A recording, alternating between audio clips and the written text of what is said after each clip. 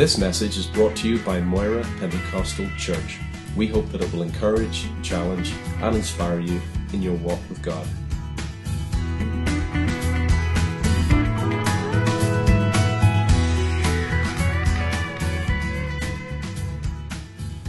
To Chronicles chapter 12.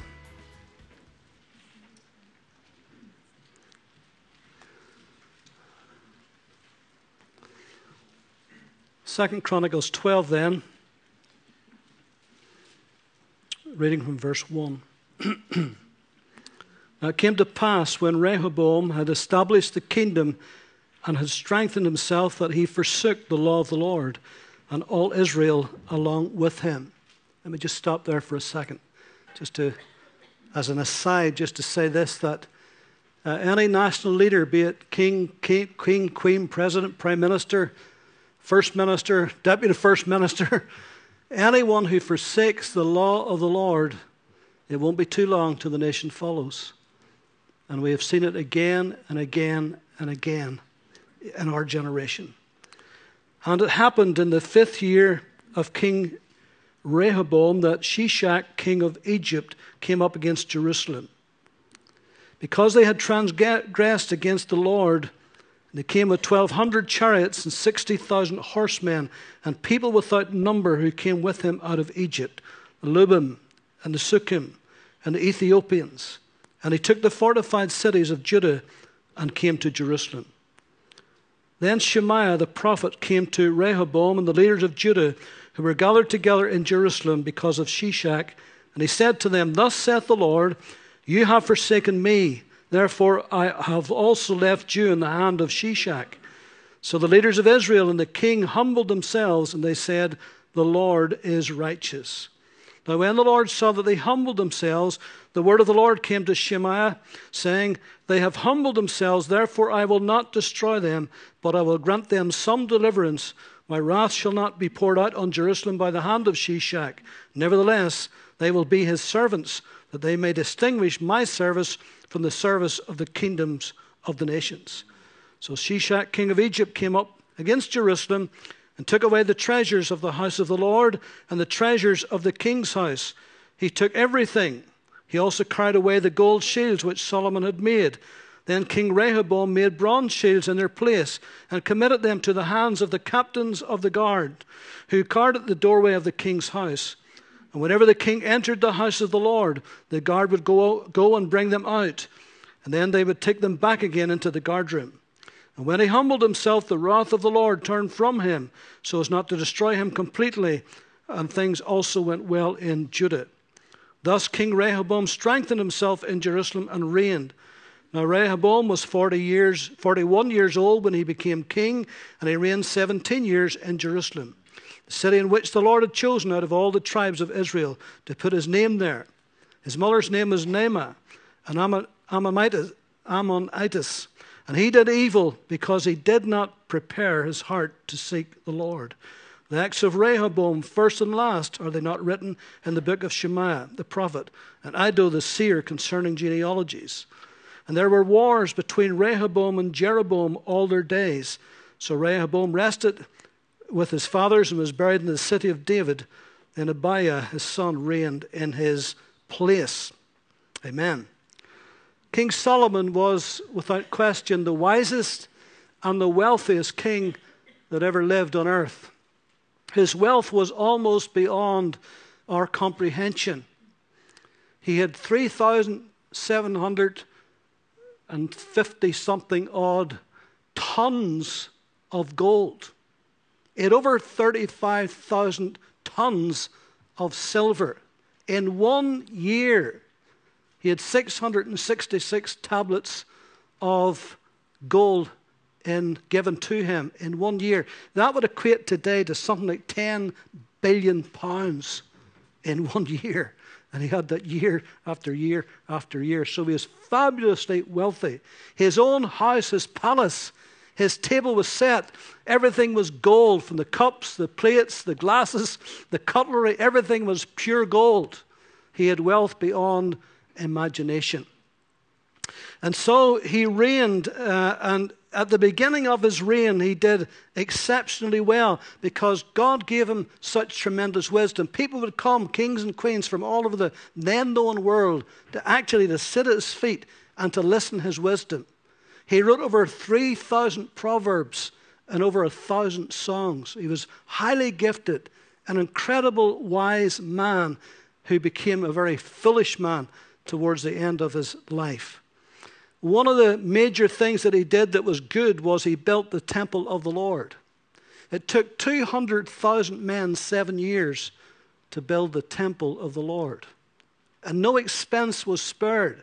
His father David had left him everything he would ever need to build the temple. He didn't have to raise any money, any offerings. It was all there for him apart from his own fabulous wealth. So you can imagine the temple of the Lord was built without any expense whatsoever, and it took 7 years. By the way, it took 13 years to build his own palace. And so he was a great builder. Now, when he built the temple of the Lord, he only used his own people, the Israelites, he only used them as overseers in the actual building of the temple. The 200,000 people he were building were aliens in the land, people that had been conquered. So he used them and their gifts and their talents. But he got 30,000 of his own people to cut down the forests of Lebanon. And they had to take 1 month, every third month, they had to go and leave their home and leave their business, leave their farms, leave everything and go to Lebanon and cut down these trees. And that was a lot of pressure. That was a lot of stress upon all of those families. And of course then, in doing that, he appointed a man called Jeroboam. Jeroboam was from Ephraim, and he was a courageous man, a warrior, but he was a very industrious man. And he was smart. And so Solomon sensed that in this man, and he put him over those who were cutting down the trees, those who were working. And he did that very, very well. He also, and this put pressure on the people living under his kingship, he also, because of his great retinue in his house, he had 1,000 wives. Well, 700 wives and 300 concubines. That's a lot of women, isn't it? Somebody says that's 999 too many. And they all had to be fed. And all the horses that he had accumulated unto himself, all which was against the law of God, both wives and horses, wasn't supposed to do this, but he did it anyway. And they were all foreign wives. Many of them were princesses from kings and from abroad. And a lot of this was to make treaties with these kings. But he was fulfilling his baser desires. So towards the end of his life, you find that these foreign queens, these foreign concubines and wives, were turning his head away from the Lord and onto worshiping these other idols. And one of the things he got done was to feed all of these and to feed all of the horses, he divided up the whole country into 12 provinces, 12 sections. And he made every province, every section, he made them for 1 month feed everybody under his household. Didn't matter whether they had any or not, whether they were starving or not, they had to feed the king and his household. And so, towards the end of his life, he began to worship these other gods, and he began to be tough on his own people. And it was getting very difficult to live under his kingship because he forgot the law of the Lord, and he was leaving it aside. And he was making up the rules as he went on. And anybody who forgets the law of the Lord, be they kings or presidents or us sitting in our seats on Sunday, we forget the law of the Lord, we'll start making up our own rules as it suits us. And so it came to the point where he died. Oh, by the way, I should have said this, that Jeroboam, he was out in the field one day overseeing his workers, and a prophet came to him. And the prophet had on a beautiful new coat. And the prophet took it off, and he tore it into 12 pieces. Prophets in those days did things like this as signs. He tore it into 12 pieces, and he gave 10 of the pieces to Jeroboam. And he said, "Thus saith the Lord, in effect, God is going to give you 10 tribes of Israel to rule over. But you're not going to get them all because he's keeping one back because of the honor of his servant David." And that would be Judah. Actually, Benjamin came with Judah, and Benjamin was a very, very small tribe, and they were almost swallowed up by Judah. Later on, this became the divided kingdom. The 10 northern tribes was called Israel. And sometimes they were called Samaria because their capital, Samaria, was in Israel, was in the northern kingdom. Sometimes they're just called Ephraim because that was the largest tribe of the 10. The 2 smaller ones, Judah and Benjamin, was the southern kingdom, commonly called simply Judah because of its sheer size outweighed little Benjamin. And so whenever the prophet did this, that Jeroboam immediately felt, hey, God's given me this, I'm going to take it right now. So the Bible says he raised up his hand against Solomon. In other words, he rebelled against the king. And he shouldn't have done that. He should have waited. But he rebelled against the king, and Solomon was no fool when it came to rebellions. And he threatened to kill him. So what did he do? He ran to Egypt with Shishak, king of Egypt, and he stayed there until Solomon died. And when Solomon died, then Jeroboam came back to rule over the 10 tribes, the 10 northern tribes. And the first thing he did then, because Rehoboam, who was Solomon's son, now was ruling in Solomon's stead, but he was only ruling in Judah. And the first thing that Jeroboam did was to come to Rehoboam and said, look, your father made very heavy weather of us. He put it, I'm paraphrasing, he put it under a lot of pressure, and it was tough to live under his regime. Now, relax. Stop making us come and feeding you people and all the rest. Relax. Don't put us under any more pressure. No more duties, no more taxes, nothing. And Rehoboam says, well, give me 3 days and I'll give you your answer. So whenever they left, first people he talked to was Solomon's elders. These were people who had run Solomon's kingdom. So these were wise men, they were older men, they were mature people. And he asked them, what should I do? And they says, well, here's what to do. Serve these people. Be their servant. Bless them. Help them. And if you do that, they'll become your servants. And they'll bless you. And we can basically live at peace. So that seemed to be a good thing to do, didn't it? But you know what he did? He totally and utterly ignored that advice, and he went to the young men. These was his lackeys. These were young men he had grown up with. And when he became king, he brought them into positions of prominence, and he listened to them. And you know what they said? They said, listen, here's what to tell Jeroboam when he comes back again. Here's what to tell him. Say that my little finger is thicker than my father's waist. In other words, if you think you got it bad under my father, wait till you get under me. I'm telling you, things is going to be 10 times worse under me. And so he had that haughty, arrogant, bullying attitude. And Jeroboam left, and the kingdom was divided ever since. 5 years later is where we got to in this story. 5 years later, Shishak, king of Egypt, God had given him 5 years to repent of his horrible attitude. But in that time, he had married many wives like his father. He had worshipped their gods like his father. And so the time is coming for judgment.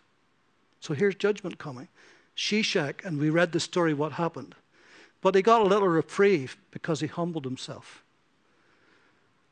But what I want to share tonight is this, that why should we settle for bronze whenever we can have gold?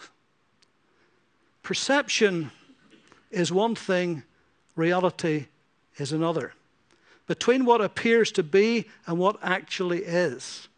And the Christian life, what it's perceived to be and what it actually is in reality. And sometimes there is a great difference between the two. And I want to highlight this by what Rehoboam did. Notice what he did.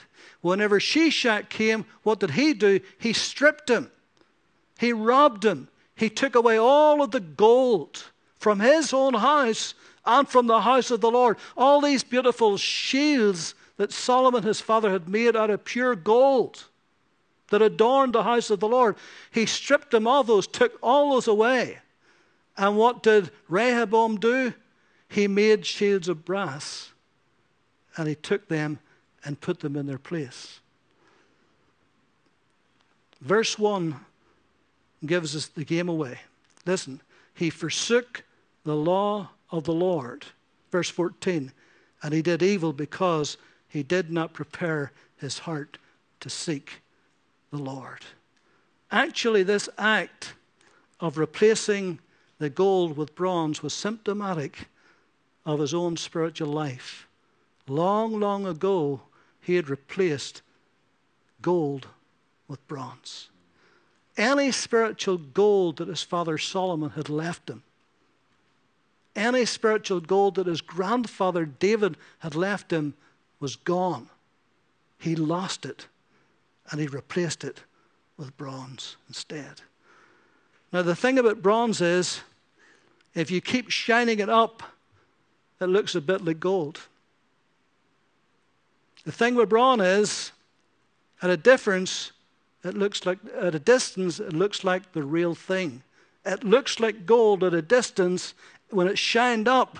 But when you get closer inspection, you'll find that it's not gold, it's just bronze. It's inferior. It's a substitute.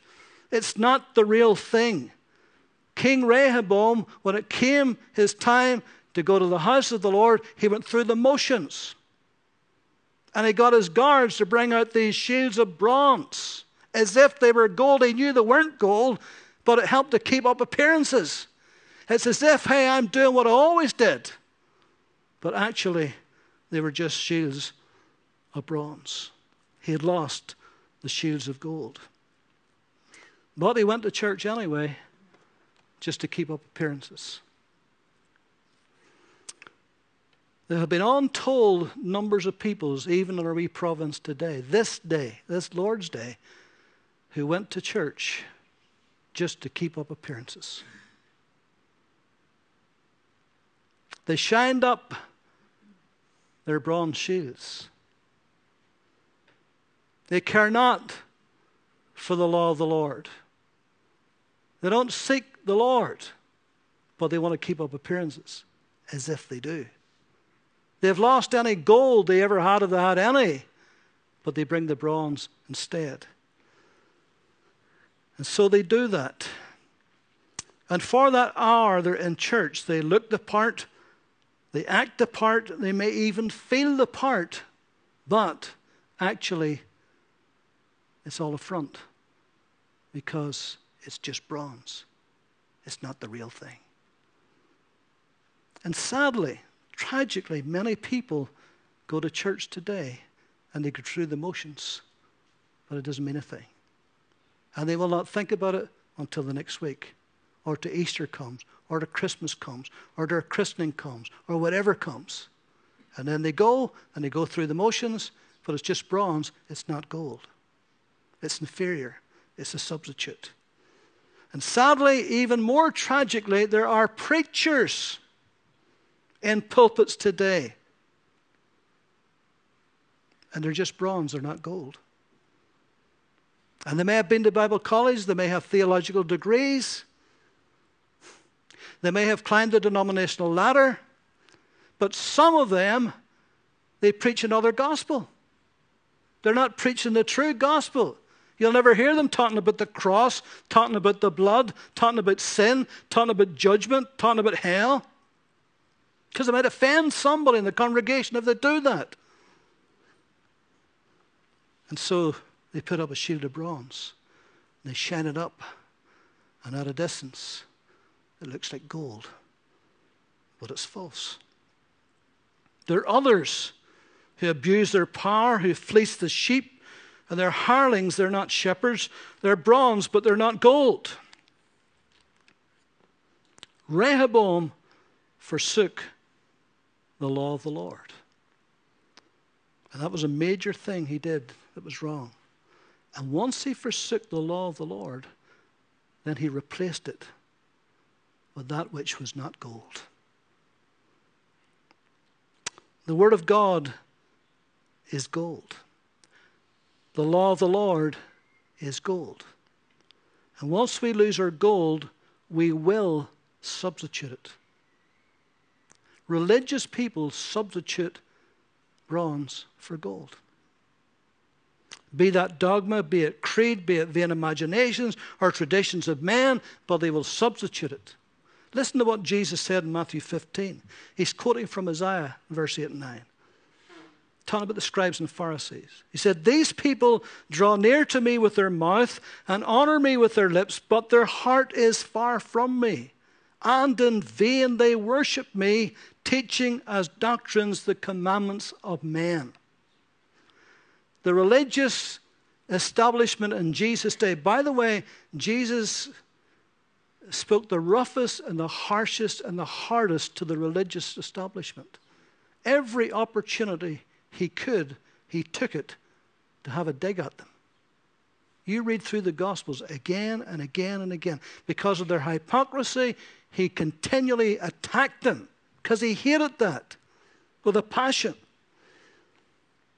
And he says, in vain they worship me because their heart is far from me. They worship with their lips, but there's no heart in it. It's all bronze, it's not gold. Teaching as doctrines the commandments of men. Now, Martin this morning in his message touched just a little bit on this. There are a number of things in the Christian church today that are nothing more than the commandments of men taught as doctrine. It has no basis in Scripture whatsoever. But thousands love it. Thousands love it. I could mention many, but I'll name just one tonight. Generational curses, to me, is a blight on the Christian church. It has absolutely no basis in the New Testament whatsoever. Here's how it goes. Something like this. You become a born-again believer. You're washed in the blood. Your name's in the book of life. But you've got a persistent problem. Be that a chronic illness that has been in your family. Be that a habit that's been in your family. This is where the generational thing comes from. Be that a weakness in your life, but it's been in your family. This is where the generation comes from. And they tell us, that being the case, then you're in bondage and you got to get rid of it. And so people go looking, digging back into their family backgrounds to try to find something somewhere that said, this is the cause of my problem. Now, I don't believe that for a number of reasons, but let me just give you two tonight, all right? Here's my problem with all of this. My biological, genealogical lineage can be traced all the way back to Adam, as can yours. But my spiritual lineage now only goes back as far as Christ. It used to go back as far as Adam, and then something happened. I was born again of God's Spirit. If any man is in Christ, he's what? A new creature. All things are passed away. All things have become new. So my spiritual lineage began with Jesus Christ.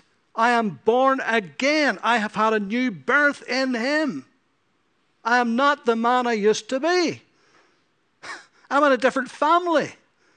My family, my spiritual family began when I was born into the family of God through Jesus Christ. Amen? I don't have to go digging way back.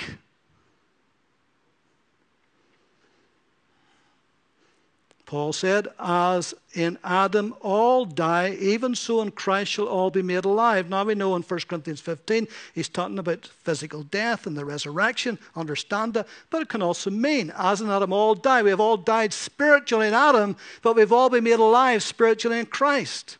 There has been a sea change, a step change. The moment I met Jesus and I became born again, from that moment on, I have a whole new family, a whole new lineage, a whole new inheritance.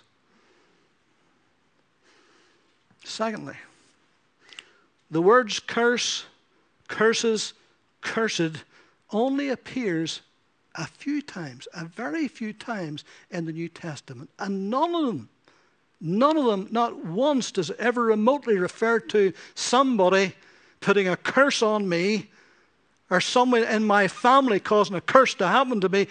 It's not even remotely mentioned. This teaching is based almost completely on Old Testament scriptures. And I'll give you the scriptures right now.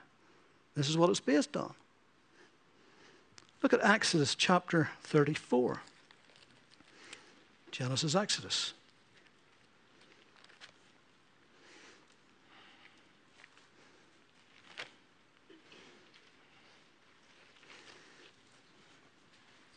Exodus chapter 34.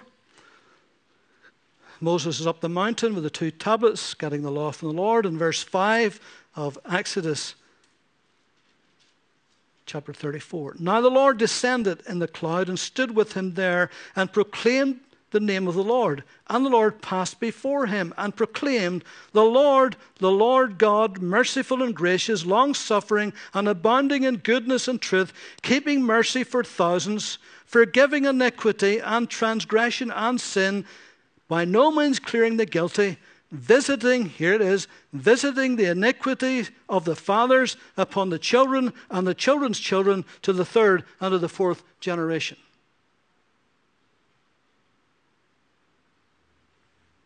They say, well, there you see. This is something that has continued even into the 3rd and 4th generation. But actually in those days, Moses himself lived to be 120. People lived a lot longer. So you could have a son, you'd have a father, you could have a grandfather, you could have a great-grandfather, you could have 4 generations all living at the same time. Frequently happened. So it doesn't necessarily mean this is something that has gone on into years of generations. But he's talking about the Israelites here. In Exodus 20, the 10 Commandments. Here it is again. Verse 5, you shall not bow down to them or serve them, for I, the Lord your God, am a jealous God, visiting the iniquity of the fathers upon the children to the 3rd and 4th generations of those who hate me. Do we hate him? If you're a born-again believer, do you hate the Lord? No. Absolutely not. Visiting the iniquity of the fathers upon the children, 3rd and 4th generations of those who hate me, but showing mercy to thousands, to those who love me and keep my commandments. If we're born again of God's Spirit, don't we love him? Aren't we trying our best to keep his commandments? And let me just read you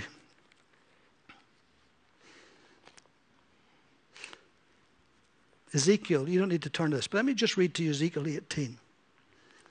The word of the Lord came to me again, saying, what do you mean when you use this proverb concerning the land of Israel, saying, the fathers have eaten sour grapes and the children's teeth are set in edge? So here's the Jews. They had this proverb. They said, the reason why we are the way we are, the reason why our teeth is set in edge, because our father ate sour grapes. In other words, we are what we are because this has been handed down to us. And God fed up with that proverb. He gets sick of the teeth with it because it was just an excuse. It's easy just to blame somebody else, isn't it? So he said, as I live, saith the Lord, you shall no longer use this proverb in Israel. Behold, all souls are mine. The soul of the Father as well as the soul of the Son is mine. The soul who sins shall die. But if a man is just and does what is lawful and right, if he is not eaten on the mountains, that is the sacrifices made in the mountains to false gods, nor lifted up his eyes to the idols of the house of Israel, nor defiled his neighbor's wife, nor approached a woman during her impurity, if he has not opposed anyone, but has restored to the debtor his pledge, has robbed no one by violence, but has given his bread to the hungry and covered the naked with clothing, if he has not extracted usury, nor taken away increase, or taken any increase, but has withdrawn his hand from iniquity, and executed true judgment between man and man, if he has walked in my statutes and kept my commandments faithfully, he is just, he shall surely live, saith the Lord. if he begets a son who is a robber or a shedder of blood, who does any of these things and does none of those duties, but is eaten on the mountains or defiled his neighbour's wife, if he has oppressed the poor and the needy, robbed by violence, not restored the pledge, lifted up his eyes to idols, or committed abomination, if he has exacted usury or taken increase, shall he then live? He shall not live. If he has done any of these abominations, he shall surely die, and his blood shall be upon him.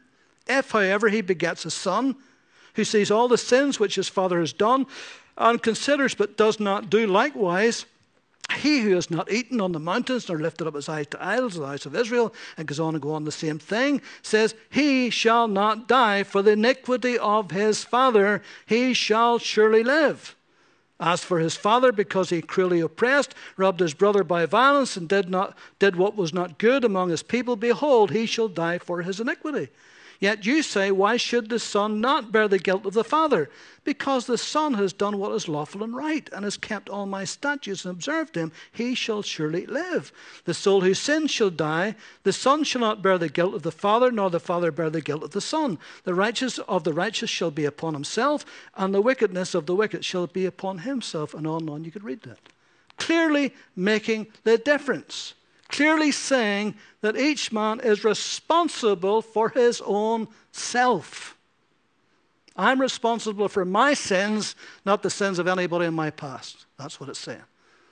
Have we got that? So where this stuff comes from, it just boggles my mind where this all comes from. So I got a real problem with that. They say, well, what if somebody, because you hear people say, what if somebody curses me? What am I going to do? Well, Jesus said in Luke 6:28, he says, bless those who curse you. He didn't say, go away for a week, get on your knees and pray against the demons. He says, bless them that curse you. Pray for those who despitefully use you. See, the problem is if we turn away from the word of the Lord and the law of the Lord, we'll come up with all kinds of stuff. And you can shine it up to look like gold, but it's really only bronze. It's not the real thing. Jesus healed a blind man. And this idea was prevalent in those days. Jesus healed a blind man. The first question they asked, he'd been blind from birth. First question they asked is, who did sin, this man or his parents? In other words, if it's not his sin that caused this blindness, they assumed that it was sin that caused his blindness. If it wasn't his sin, it must have been his parents. It must have been a genealogical thing. It must have been this generation thing. What did Jesus say? Neither has this man sinned nor his parents. He's not saying they were sinless. He's saying the cause of his blindness, it's not because this man sinned or his parents, but that the glory of God should come. And you're going to see God's glory when I heal this man.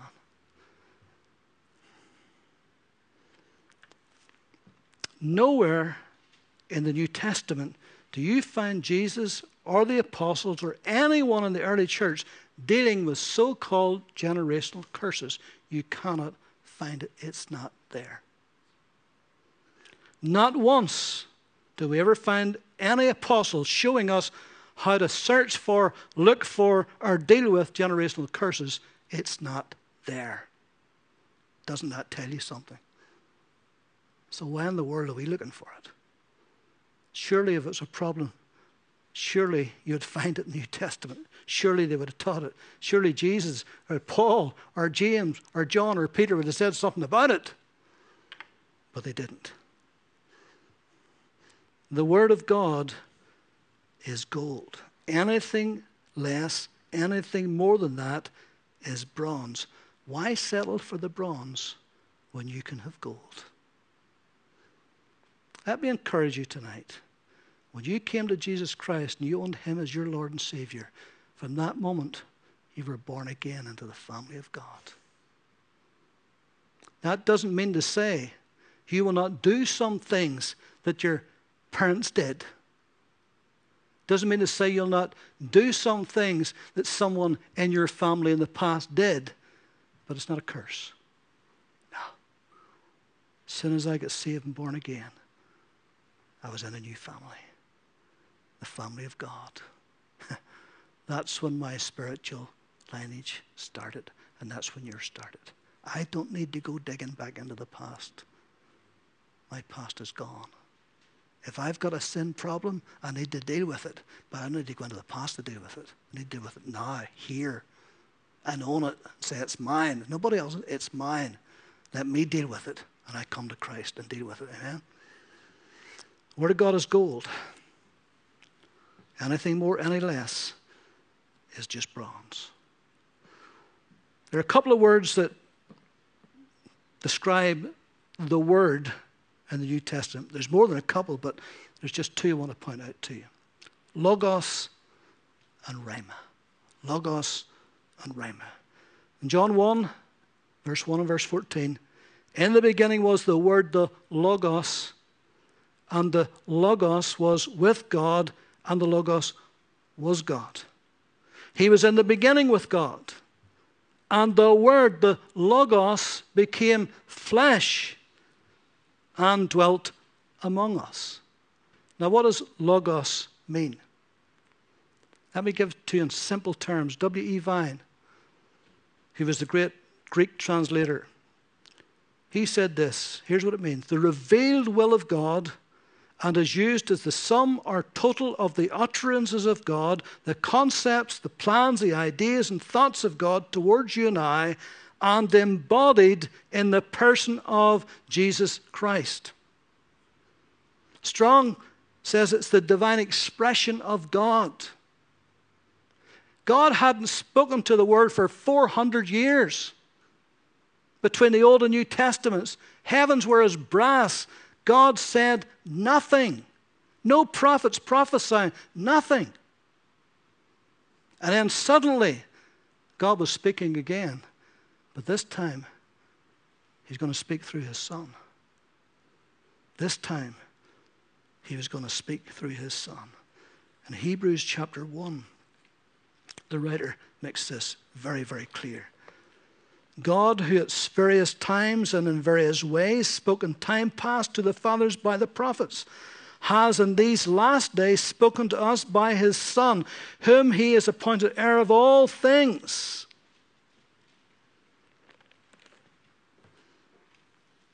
God wanted to speak again to this world. He's got a message for this world. And He came to speak again to a lost world. How did He do it? He sent His Son. He sent the Word was made flesh. God's plans, God's purposes, God's speaking, His Word, was embodied in the person of Jesus Christ. Show us the Father, Philip said, and it will be sufficient for us. Have I been with you such a long time, and you have not seen the Father? He that sees me sees the Father also. Everything I do, everything I say, every way I behave, that's the Father. Want to know what the Father's like? Just look at me. I'm the embodiment. The Word made flesh. This is the Logos of God. Jesus on earth was the living Logos of God. And when He left, this word here we've got, this is Logos. This is Logos, the written Word of God for us. This is why we highly prize this Word. This is why we do not forsake the law of the Lord. This is our standard. This is our plumb line. This is thus and thus saith the Lord. Amen? This is it. This is what we go by. This is why it's under such fierce attack today and has been for generations. And the devil knows this is God's Word. And he tried everything to mean it, to attack it, to denigrate it. And sadly, many of churches are helping him in that job because they dilute it and deny it. The virgin birth is denied, Adam and Eve, as real people, are being denied today like you wouldn't believe. There's lots of Bible schools. If you go to them, they'll teach that Adam and Eve is just a metaphor, not real. Honestly. This is the Logos of God. What about the Rhema? Luke 4:4. Man shall not live by bread alone, but by every word, every Rhema, R-H-E-M-A, every Rhema that proceeds from the mouth of God.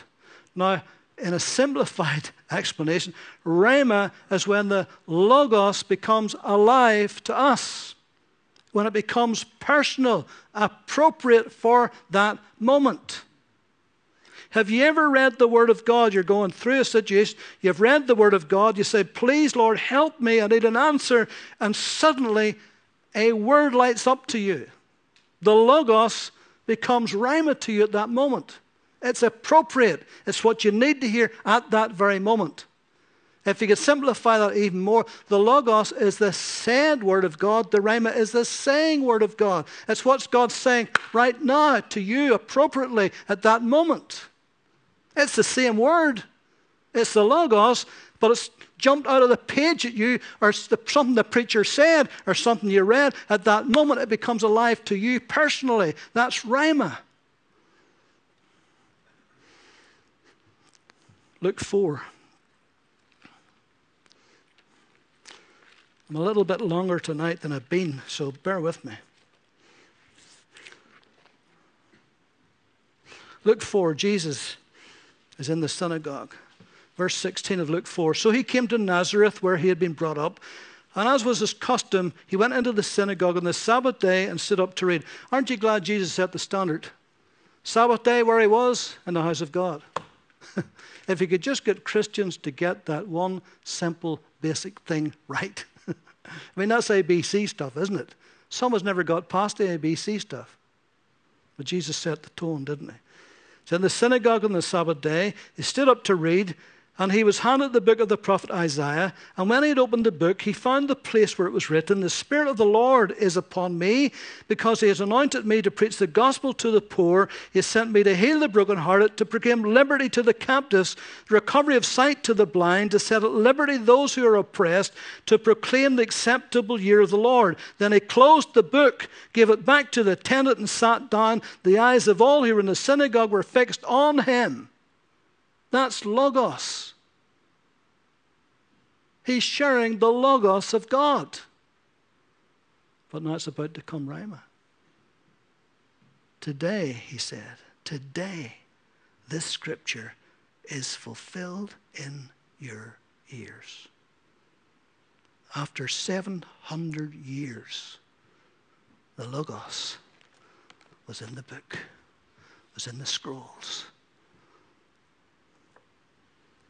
And Jesus stood up in that synagogue that Sabbath day, and suddenly that Logos became alive. It became a personal thing. It became something that was his. Now was the time for that to become alive to the hearers.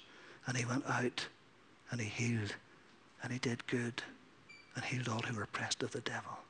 Amen.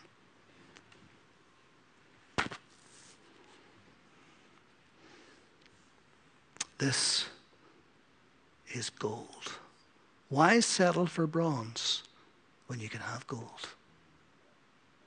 If only we go into the Word of God and seek it like a man panning for gold and say, Lord, show me your Word. I don't want bronze. I want the real thing. What about faith? Faith is gold, isn't it? Presumption is bronze. Faith is based on what? The Word of God. The Logos, the Rhema. It's based on the Word of God. Faith comes by hearing, Romans 10:17. Faith comes by hearing, and hearing by the Word of God. When Peter walked on water, it was because the Word spoke a word to him. That was all he needed. The Word spoke a word to him. And suddenly, faith rose in his heart. And he jumped out of that boat. He wasn't presumptuous. He wasn't presumptuous. He did say, Lord, if it's you, bid me come. But he didn't go until he got the word. He didn't say, Lord, it's you, I'm coming. That would have been presumption. Lord, if it's you, bid me come. I'm waiting to hear your word. Once I hear it, I'll come. Come, Jesus said. Jesus sensed he was ready. He was willing. And suddenly, that miracle happened. Faith is a gift from God, isn't it? It's through faith that we're saved. It's by faith that we walk. It's by faith that we run a race. We pray in faith. We ask in faith. We receive by faith. It's what pleases God. Without faith, we can't please God. This is a gift that God has given us so that we may please him. And every single one of us that are believers has got faith enough to please God if we use it. You know, that moment you surrendered your heart to Jesus, whom you'd never seen, and you talked to God, whom you've never seen, you exercised faith, and that pleased the heart of God. Jesus says, blessed are you. Blessed are those who have not seen me and yet have believed. That pleased him. He who comes to God must believe that he is. He's a rewarder of those that diligently seek him. It's like our hand. It's like the invisible hand reaching up to God and receiving from him. With men it isn't possible, but not with God. For with God all things are possible. Mark 10:27. Mark 9:23. If you can believe, all things are possible to him who believes. Notice it says, with God, in agreement with God, in cooperation, in partnership with God. Faith and believing puts us in agreement with God. Where does that come from? The Word of God. Faith comes by hearing, hearing by the Word of God. What's presumption? It's based upon reasonings, feelings, undue confidence and self-pride, whatever. But why settle for bronze when you've got gold? God has given to every one of us the measure of faith. Every one of us has got it. We've got that gold. Why settle for bronze? Finally, Rehoboam, verse 1, he forsook the law of the Lord, and he did not prepare his heart to seek the Lord. He left God out of his planning. He didn't bother to inquire of the Lord. He went to the elders and completely ignored their good, sound, mature advice. And he went to the young hangers-on, and he said what he wanted to hear. And not once did he seek the Lord. And there's a lesson in that for all of us, isn't it? There's a lesson for all of us. It's good to get good advice. It's good to get wise advice. And when we get it, and where we get it, we should be willing to take it. But we should seek the Lord to give us wise counsel. Maybe to send the right person into our life to teach us or to show us. And then our lives will be better for it. But we need to seek the Lord. So all he had was bronze. The devil had come and had stolen all of his gold, and all he had was bronze. And he went through the motions of going to church. Only he had no gold, he had only bronze. Supposedly worshipping the Lord, but at the same time, he had his idols on the hills. He was trying to run with the hares and chase with the hounds, and you can't do that. Sure, you can't. You know, often I tell, particularly young Christians, often I tell them, I say, look, if you're out in the world all week and you're doing the same stuff as the world all week, when you come to the house of God on Sunday, you'll be so bored. The Word of God will be such a turn-off because your spiritual life will be so low because you haven't taken time to seek the Lord and to pray and to read and to look to God. And you've looked to the Word instead. You come on Sunday, you shine up your bronze. And it may look right for a while, but I guarantee you, if it's not gold, it won't last. It'll never do. It certainly won't do God. and it won't do you. But why would you settle for that when you've got gold? When you've got the real thing? Amen? There's a bunch of young people sitting here. They're here tonight. There's a lot of older people not here tonight. They're watching TV. That's bronze. What good are you going to get out of it? It's going to help you spiritually? Not one jot. Maybe just something I said tonight or something Martin said this morning. Maybe something that happened during the worship. There'll be a little bit of gold in that to add to your life. And then later on, you'll minister to people. You'll help people because you've got gold to do it. You're not shining up bronze. You've got the real thing. Amen? Let's pray.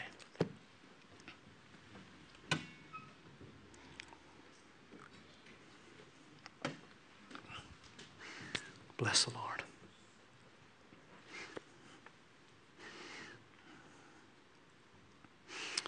Lord, we don't want to settle for anything less than the best. We want your plans for us because they are good, and it's they who give us a hope and a future. So we give you thanks, Lord, for your gold, for the very best that you have got for us. Lord, we want it. We don't want anything inferior. Lord, we don't want something that's a sham or false. We want the real thing. So Lord, help us, Lord, not to lose any gold that we have and then substitute it for bronze. So we give you thanks, Lord. We pray that we will be real men and women of God. The genuine article. Something that's pleasing to you. Forgive us, Lord, for the times whenever we fail and we sin and we mess up. Help us to get back on track and to keep on track and to have the gold, not the bronze. So we give you thanks in Jesus' name. Amen.